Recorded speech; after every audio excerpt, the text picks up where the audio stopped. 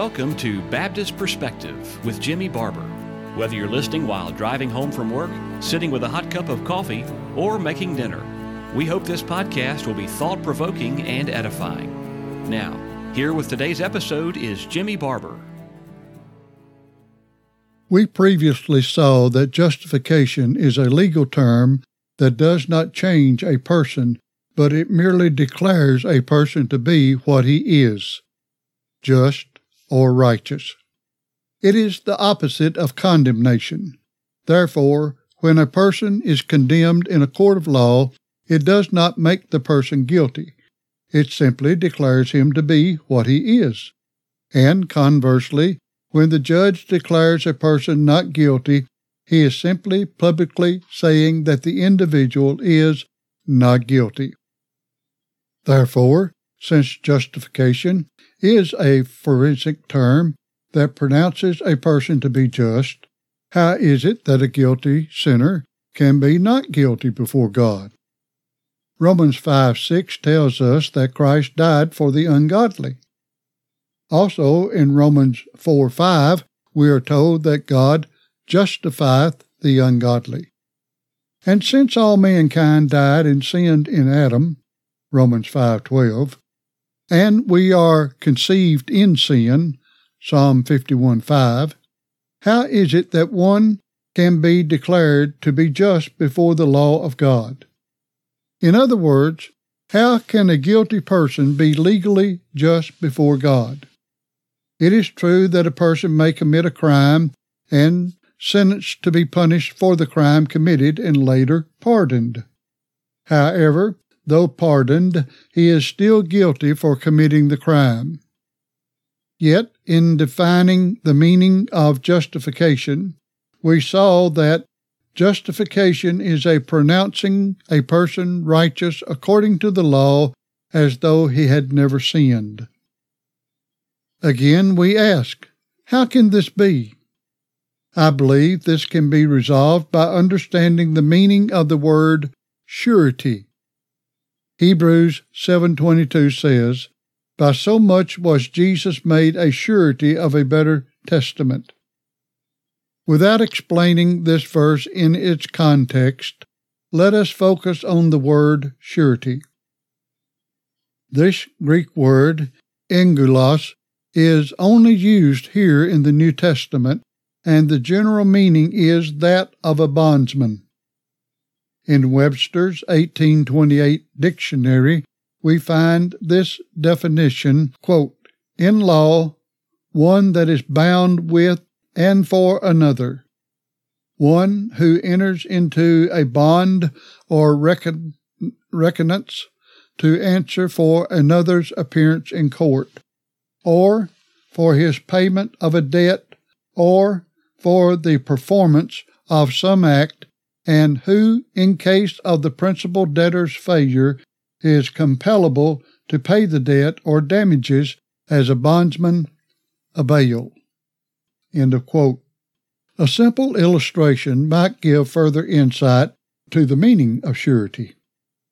The first vehicle I purchased, my father signed the note because I did not have enough collateral or security to cover the cost of the vehicle in case I failed to pay for it.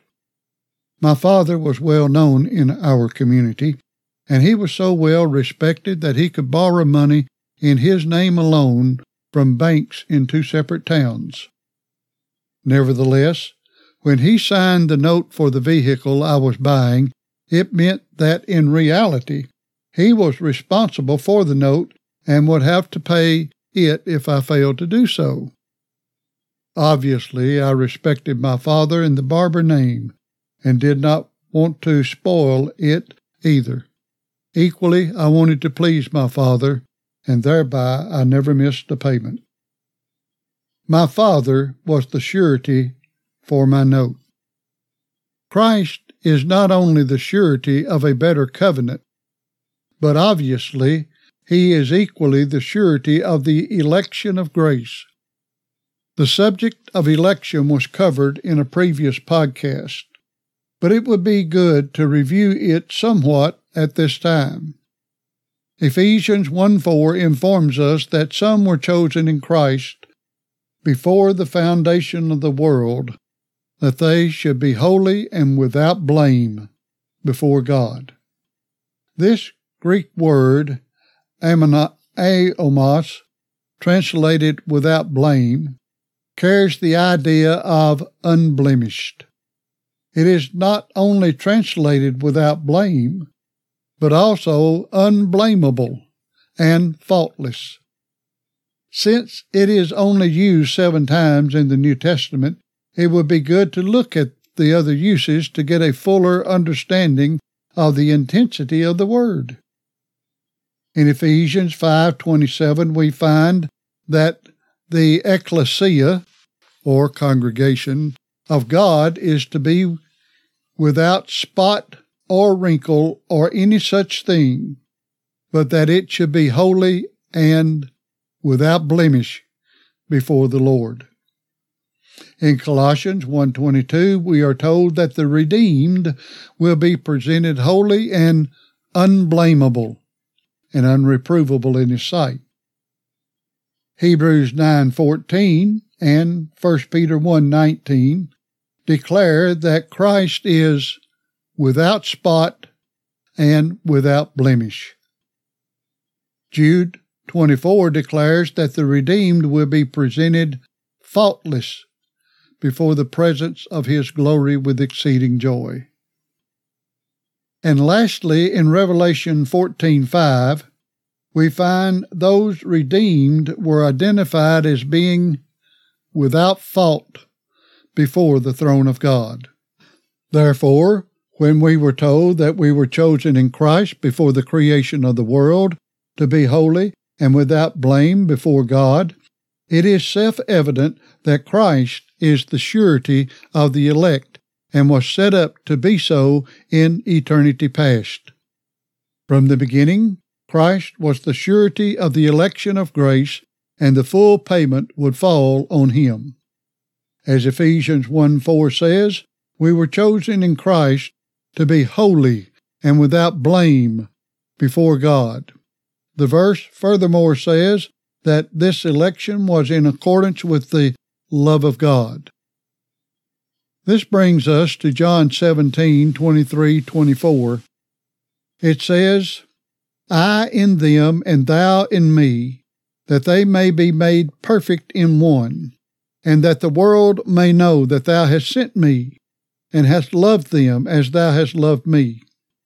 Father, I will that they also whom thou hast given me be with me where I am, that they may behold my glory which thou hast given me, for thou lovest me before the foundation of the world. End of quote. Here we find that God loved His sheep, elect believers, as He loved the Son, and furthermore that this love was before the foundation of the world. What a profound thought! God not only loves us in Christ before the world, but He loved us as He loved the Son. In other words, there was never a moment in eternity when God began to love the election of grace. They were always loved in the Son and loved as much as He loved the Son. We are creatures of time, and the concept of eternity is beyond our comprehension. This is not the case with the eternal triune God. There was no beginning with God, and, obviously, there will be no ending with Him. He is the same yesterday, today, and forever. Hebrews 13:10. This is what God revealed to Moses when He told him that His name is I Am. God does not change. He does not increase in any attribute, nor does He decrease. As John 17:23-24 declares, there was never a time when the Lord did not love His sheep. God did not decide at some moment that He would love and give some to Christ. This was established in His eternal being. While our love to Him waxes and wanes continually, His love is ever the same. In fact, we will not be loved more when we are glorified than we are now. Truly, we can sing the hymn by W. Tucker as found in a selection of hymns for public worship by William Gadsby, number 65, entitled Election in Christ, Ephesians 1:5-11 and 2 Timothy 1:9. Listen to the words. Expand, my soul, arise and sing the matchless grace of Zion's King. His love as ancient as his name, let all thy powers aloud proclaim. Chosen of old approved, in Christ eternally beloved, adopted to and children made, ere sin is baleful poison spread. Though sin and guilt infest them here, in Christ they all complete appear. The whole that justice e'er demands, receive full payment from his hands. In him the Father never saw the least transgression of his law. Perfection then in him we view, his saints in him are perfect too. Then let our souls in him rejoice, as favored objects of his choice. Redeemed and saved by grace we sing, eternal praise to Christ our King. Yes, Christ being our surety from all eternity, Mr. Tucker stated it gloriously when he penned, In him the Father never saw the least transgression of his law. Perfection then in him we view, his saints in him are perfect too.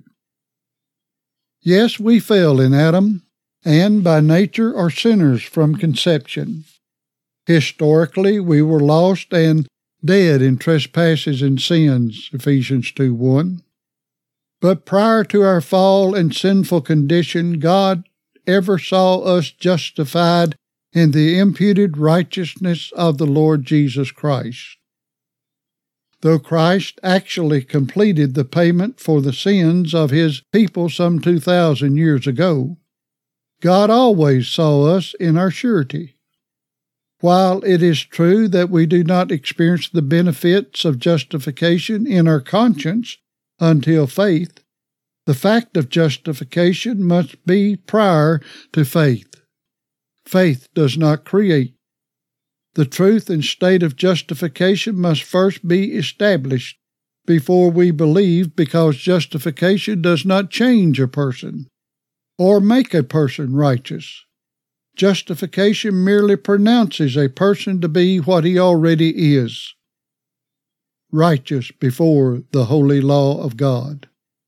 Yes, God ever saw his sheep secure in Christ, the surety, from all eternity.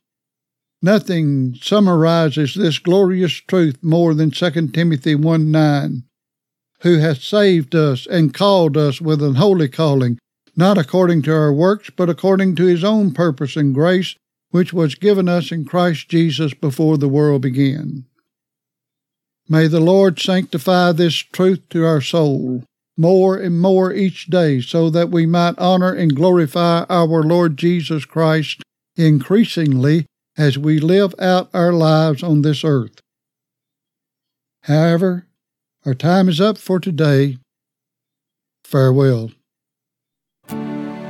Thank you for listening to today's edition of Baptist Perspective. We archive our episodes so you can go back anytime and listen again.